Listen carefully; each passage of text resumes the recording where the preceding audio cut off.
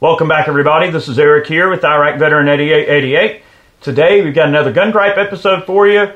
This one's going to be a doozy. We're going to be diving into gun snobbery and personal defense snobbery.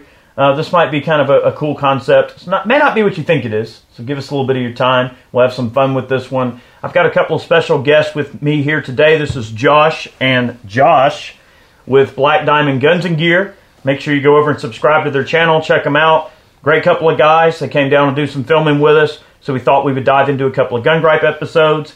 I'd definitely like to take a moment to thank the kind folks at Sonoran Desert Institute for supporting Gun Gripes. They've got some wonderful gunsmithing programs. I know some of you guys got GI Bill. You can get that GI Bill working for you, get you some higher education in the firearms technology world. Definitely a great group of folks to look into for your gunsmithing needs in terms of higher education. All right, so gun snobbery.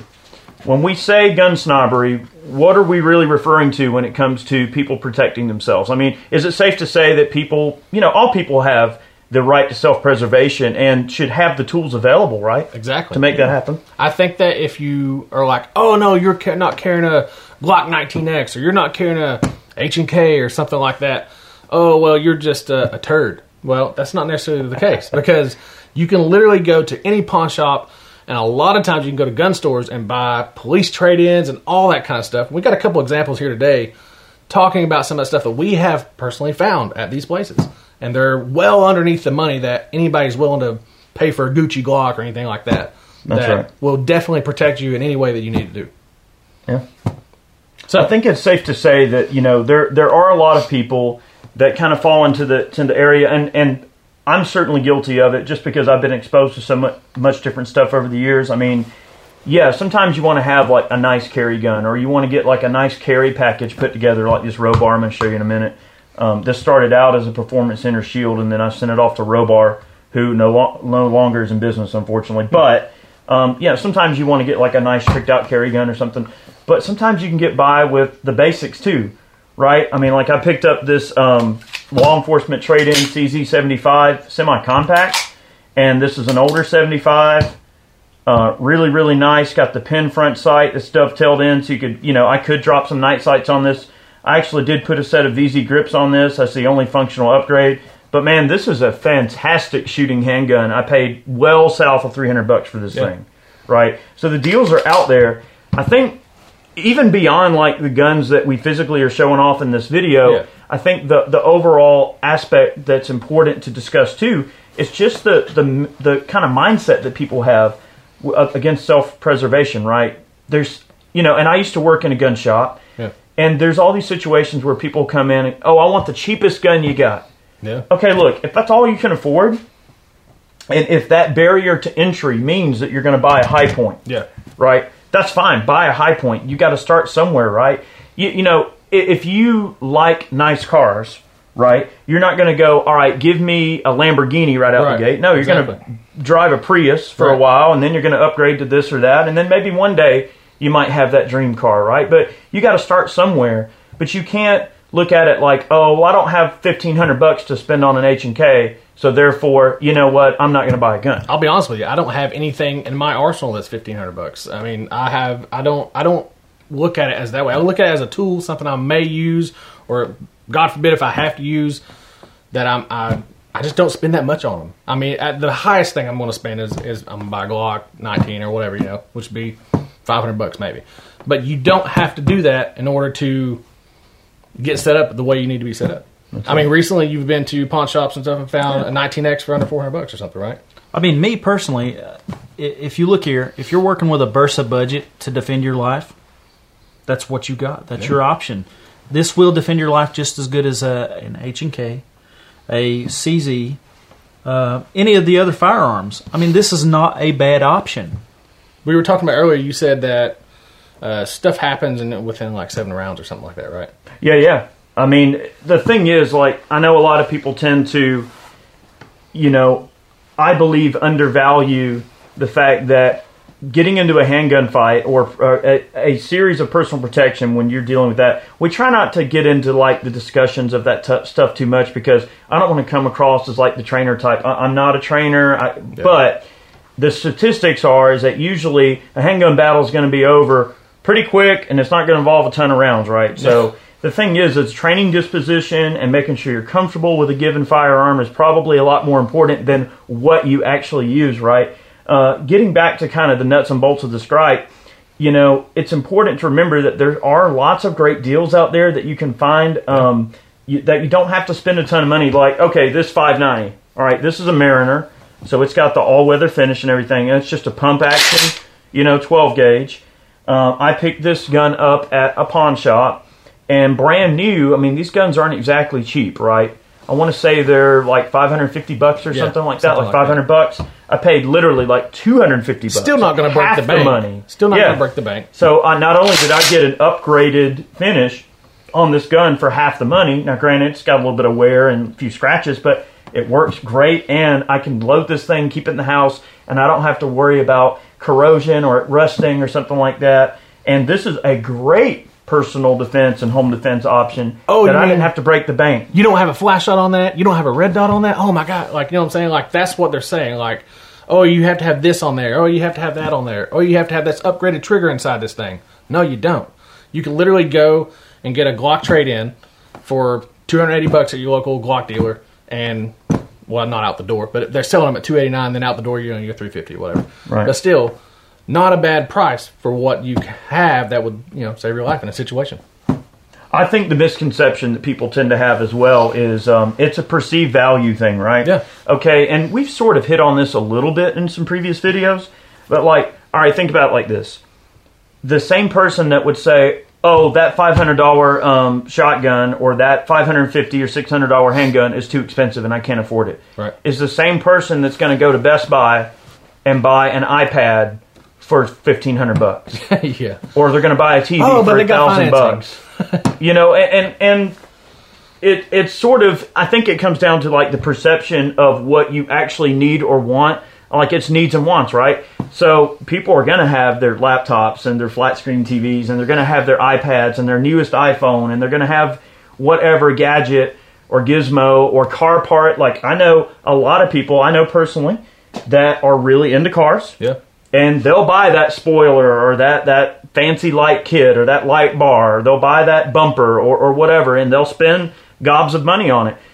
If they could just simply associate the value of protecting himself with a quality gun over having the best LED light bar or the newest sidestep kit for their truck or their camper top. And we're all guilty of it, right? Like, we get into this sort of thing, like, Americans tend to be very consumerism based. Like, we want to consume. We want to, we want to buy things. We want it now. We don't want to wait. We utilize credit. Oh, I want it now. Right. We are a want it now society. Right. The thing is that there's this entry point and a barrier of entry to being a gun owner, so that basically some people don't associate the benefit of owning the gun with the financial obligation it requires to be a gun owner. And I think that one of the things that makes our country so amazing is that we are a country where a person that doesn't have a lot of money can go into a shop and, if they're savvy, can get a great gun and protect themselves for not a heck of a lot of money. And granted, it ain't going to be the fanciest thing in the world. $180. But you can protect yourself. And I believe that there's an elitism sort of thing to the entire gun owner axiom, in that basically the anti-gunners and the elitists want to restrict gun ownership so much because it's not so much about stopping the guy like me that has a big gun collection or whatever. If you think about it, it really is about keeping the people at the absolute bottom of the rung of the ladder down, right? It's about keeping poor people poor, keeping them where they are, and keeping them dependent on them and their constituents and their laws and their police force and everything like that. They don't want you to empower yourself and protect yourself. They want you to be dependent on them. Exactly. They want you to basically be in fear. Oh, I got to have it like this before I can actually make sense of actually getting something that was going to work for me. They don't want you to have it at all. Well, and there's some jurisdictions, like I know some jurisdictions in California have actually tried to pass laws that are purposely put in place to disenfranchise people that want to buy cheaper guns. And what I mean by that is, all right, a High Point is a relatively heavy pistol, right? It's got a pretty good bit of weight. California at one point was trying to pass a law, and they might have actually even passed it, that said that if a gun weighs over a certain amount, Wow. that you can't buy it in California. I did not know So that. what does that sound like? That sounds like somebody that's trying to specifically target the high point because it's an affordable option. Yeah. They want to disenfranchise someone who can't afford a more expensive gun. So therefore, turning that person who would have been able to at least protect themselves, now that's Now unattainable. is not able to do it. Right. Yeah, that makes sense. So that's the gripe. That's the beans and bullets of this gripe, is that people are discouraged from protecting themselves. I mean, the mainstream media is really guilty about demonizing gun owners. Yeah. And the anti-gun side really panders hard to the lower income group of people. All right. It's like, oh, we're going to save you. We're going to be your savior. Free stuff for everybody. Oh, but by the way, we should be responsible for your protection. You don't need to own a gun. So Yeah. it's like, it's such an evil thing in my Oh mind. yeah, it's such a big rabbit hole to go down to. Once we can start talking about that, then we just. But the whole thing is basically, you don't have to have a perfect mindset of what somebody else wants for you to be able to protect yourself. Right, exactly. I mean, you know what freedom is to you, right? Most definitely. Yeah. Right. And you know what it takes to protect it. This is freedom. This is freedom right here to me. Yeah. And Right. I don't know, any option that I have to protect myself, and we're our own worst critics sometimes. I mean, Yeah. even when you go into a gun store, I mean, you can say, hey, I want this $300 option right here. And most of the guys behind the counter are going to be like, you really don't want that. Yeah. If this is what you can afford to protect your life with, there you go, guys. We were talking about Tauruses earlier, and they've had some turd guns, but they've also stepped up their game in the last little bit. In my opinion, I think the G2C is a better handgun. I think the G3 is okay. Even the TX22, that's something that somebody can shoot and probably do it really accurately and afford it. I mean, you can go walk out with a TX22 for like, I think it's like $280 or something Yeah. like that, like out the door. Yeah, they're not bad. They're not bad at all. They're not bad. And I think that making gun ownership accessible to a wide variety of different people is something that we should all encourage, right? If you're a guy that works at a gun shop, which I've worked in a gun store before, you guys know me from Moss, and you guys have dealt with it, being in gun shops and stuff, you should never discourage someone from wanting to be a gun owner. It's a double-edged sword, right? Because a salesman is going to say, all right, I got to try to upsell because I want to sell the more expensive item because either I get a better commission or the shop makes more profit. And okay, I get it. You want to try to always upsell because, ultimately we got to make a living. But it's also important to not turn away someone who simply wants to protect themselves. It's our duty to sort of make sure that we're arming gun owners with not only guns to be able to protect themselves, but knowledge. Too. And making sure that they understand, okay, here's where this is, and the ladder of carry guns or the ladder of gun technology, this is what you're getting into. And hey, this is what it excels at. Here's its weaknesses. Here's its high points. Here's, no pun intended, but here's the high points, the low points, and this is what this gun's good at. This is what it's weak at. And then let someone make up their own mind. Like, arm someone with the knowledge. If you know someone who's interested in becoming a gun owner, and they're on the fence because they may not see the financial or the physical reward. You trying to push them to buy that $800, $900 handgun, is that going to push them away? Right, is it going to push them away, or is saying, hey, shoot my $300 CZ LE trade-in, and then they go, wow, this thing actually isn't bad. Like, you don't have to spend a ton of money. Only $300, that's not bad. Maybe I can try that out. Right. Yeah. I think that there also tends to be sort of a huge misconception when it comes to gun technology, and it's always like a perceived value type of thing, right? Let's say, for instance, and this is a theoretical standpoint, although it's not that far off target. Let's say that CZ made this exact pistol brand new and charged $300 for it. Right. All right. Now, honestly, the funny thing is that new CZs are not terrible. No. Like, you could buy this gun new for like probably $550. Right. Versus the $300 I paid for the used one. But the point is, okay, someone who's never handled a gun, shot a gun, whatever, walks up to a gun counter and looks in the counter at every one of these pistols, not knowing anything about them, they're going to associate the higher price with quality, even if they don't know what they're looking at. So people tend to associate value with a high price and not necessarily looking at the engineering and components that go into why something's expensive. Yep. So as a gun store employee especially, or even as a buddy who's trying to tell your buddy, hey, this is why this is good or bad, you need to they need to understand like fit and finish, materials, what it's made of, How long it's going to last you. yeah, how long it's going to last, the coatings that are on the gun, the type of barrel it's got, if it's a match grade barrel or a certain type of rifling or a special trigger light, those things have to be discussed. That's the thing that you can drop knowledge on them about that situation. And the thing is, like, if somebody's going to tell you, oh, that gun is great, but you need, this drop-in trigger for it, or whatever, this, Zev trigger or this, whatever, then me personally, I'm carrying a stock firearm. I'm not carrying anything out of the ordinary. It's just a complete stock firearm. And that's the way I intend to do it, just because that thing is going to shoot just as well as anything else. I agree. As long as you practice with it and you're accurate with it, what's the problem? Yeah. Agreed. I think that the way that I treat carry guns, and this is getting off on a little bit of a different territory than what the bare bones of this gripe is, but I like to take a standard gun, generally speaking, a Yep. standard gun. Like if I'm going to carry a Glock, I'm going to take a 19 and I'm going to leave the stock trigger in it. I'm going to put a set of night sights on it, and that's going to be it. Call it good. Yeah, you don't have to spin an arm and a leg to make it John Wick before you can carry it. Well, and I think that also there is a misconception where people want to turn it in. They see John Wick or something, they want to buy the John Wick pistol, thinking that the skill set is going to come along with it. Yep. And really, all you have is a really fancy toy That you can't work. But don't get me wrong, like they're awesome to get like a nice tricked out gun and everything. Yeah.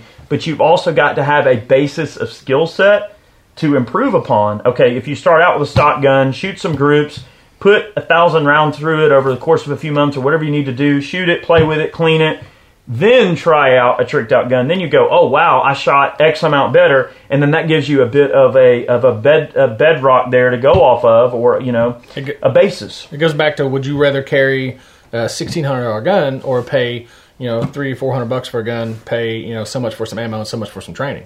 Yeah, there's certainly a lot of different ways to look at it, and I think that as you get into advanced gun collecting, which I'm going to say, little Josh, you okay? So you collect a lot of oddball guns. Yes, I sure do. Right.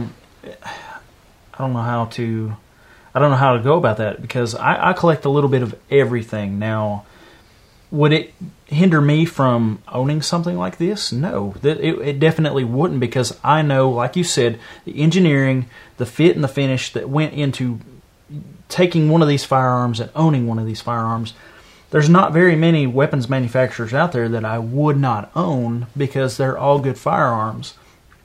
My problem is people do, like we were saying, is they will try to hinder you from buying stuff like that. They'll try to upsell you, and it shouldn't be that way. You should be able to protect yourself. Pushing people away at that point. Yeah. I'm not going to push anybody away from owning a firearm.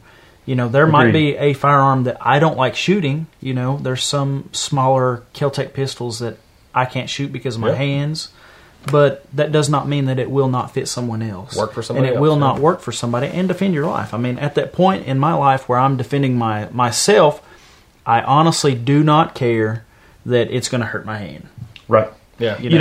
I think the big takeaway from this video, and what I'd like to really push home before we leave today's chat here, is that don't let someone shame you for wanting to be a gun owner, for one.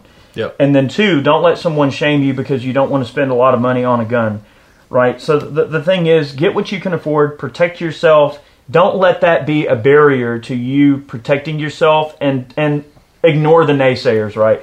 And I get it. Like, as you get into advanced gun collecting, sometimes you got your basis stuff that you started out with, and then you upgrade later on, but you might keep your other gun as a backup or something. Right. It's not like it was ever a bad gun to begin with, but it just means that you went a little bit further up the chain and got something a little nicer. I mean, like the shield, right?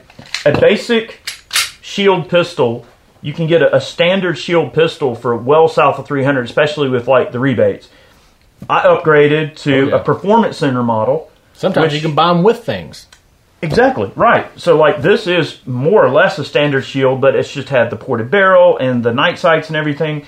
And then I went one step further and I sent this gun out to Robar to have their Robar texture added to the frame and their special coating on the slide and everything. And this is a great carry gun. I mean, yes, it is pricey, but the bare bones technology in the gun started out really basic. Stuff that you buy as combos though that come with an AR or something like that too. That you can buy those for $280 all day long, and they're just regular shields, and that's probably one of the most comfortable handguns to carry. And it's under $300 all day long, right? With Melon rebates. And then stuff. speaking of the shield, you brought me one of your newer type of holsters that you came up with. Why don't you explain? Give a shameless plug here. So and tell them about the holster. This is what we call the fat guy holster. Now, I think that everybody... I know all about that. Well, you can see who invented them. So basically, I think that everybody, whether it be skinny or fat, would be more comfortable with this holster carrying it appendix style. And the reason for that is because it goes further down in your pants than a regular appendix holster. Now, a lot of people, when they carry appendix, they want to be able to get a really good purchase on it as far as like having their hand all the way around the grip. And that's fine. And if it's not for you, that's great. But for guys that have a gut, it kind of stabs into you like this a lot when when you're sitting appendix. So basically, this right here takes that away to where you're not as stabbed as much. That's right.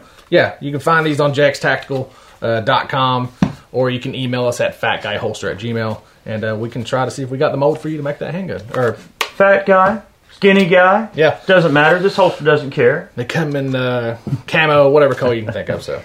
All right, shameless plug there. Yeah. But guys, the big takeaway on today's Gun Gripe: don't let someone shame you for wanting to be a gun owner at the level that you can afford to get into it at. Absolutely. Right. Your true friends are not going to bust your chops. They're going to go, "Hey man, cool, you got a gun. That's great, man. You crossed the threshold. You went and you got a gun. You're a gun owner now. You're protected. Let's go shoot it." We had a friend of ours that actually just got into it. Just started getting into guns. Was a musician for a long time. Started watching our videos and stuff like that. Wanted to start doing what we were doing. I mean, just going to the range and stuff. So he ended up buying a Rock Island 38 special, something like a small that. snub-nosed 38. Nothing it was to made it. by Rock Island. Shot terrible, but it is what it is. It actually ran pretty good as far as him getting out there and trying to get experience shooting it. So when that came down to it, he then wanted to buy a P80 afterwards, which is pretty cool because then he stepped up. He just got into, what I'm saying is he got into something small and something less, and then he built up afterwards. Some things tend to be sort of a stepping stone type of item to get into, right? There's always going to be an entry-level product for everything in society. It doesn't matter if it's guns, cars, cutlery, kitchen knives, consumer electronics. Everything has its beginning niche, right? And the reason for that is so that, you go, oh, wow, having this is great. Oh, wow, well, what's better? And then you find that particular item becomes an important and integral part of your life and your existence. Then you go, all right, now that I know this is a thing for me, all right, where do I go next? And that's completely what we all typically do, right? We always want the newer model truck. We always want the, newer iPad or the newest phone or the whatever gadget that we feel contributes to our life. The big takeaway is just making sure that you see the value of something for what it is and not so much what it costs. Ignore the price and look more at what you're actually getting and price something based on the value it adds to your life, and then spend accordingly to the value that it is adding to your life. And in this case, protecting your literal life. Yeah, 100% agree with that. Yep. Look, want to take a moment definitely to thank you guys for coming down and doing some videos with us. So make sure you go on there and subscribe to Black Diamond Guns and Gear. Great couple of guys here. Little Josh and Big Josh. Josh and Josh. Josh Squared. It's fine. That's Josh Squared. That's we've heard that should be the name of our channel. Josh Squared.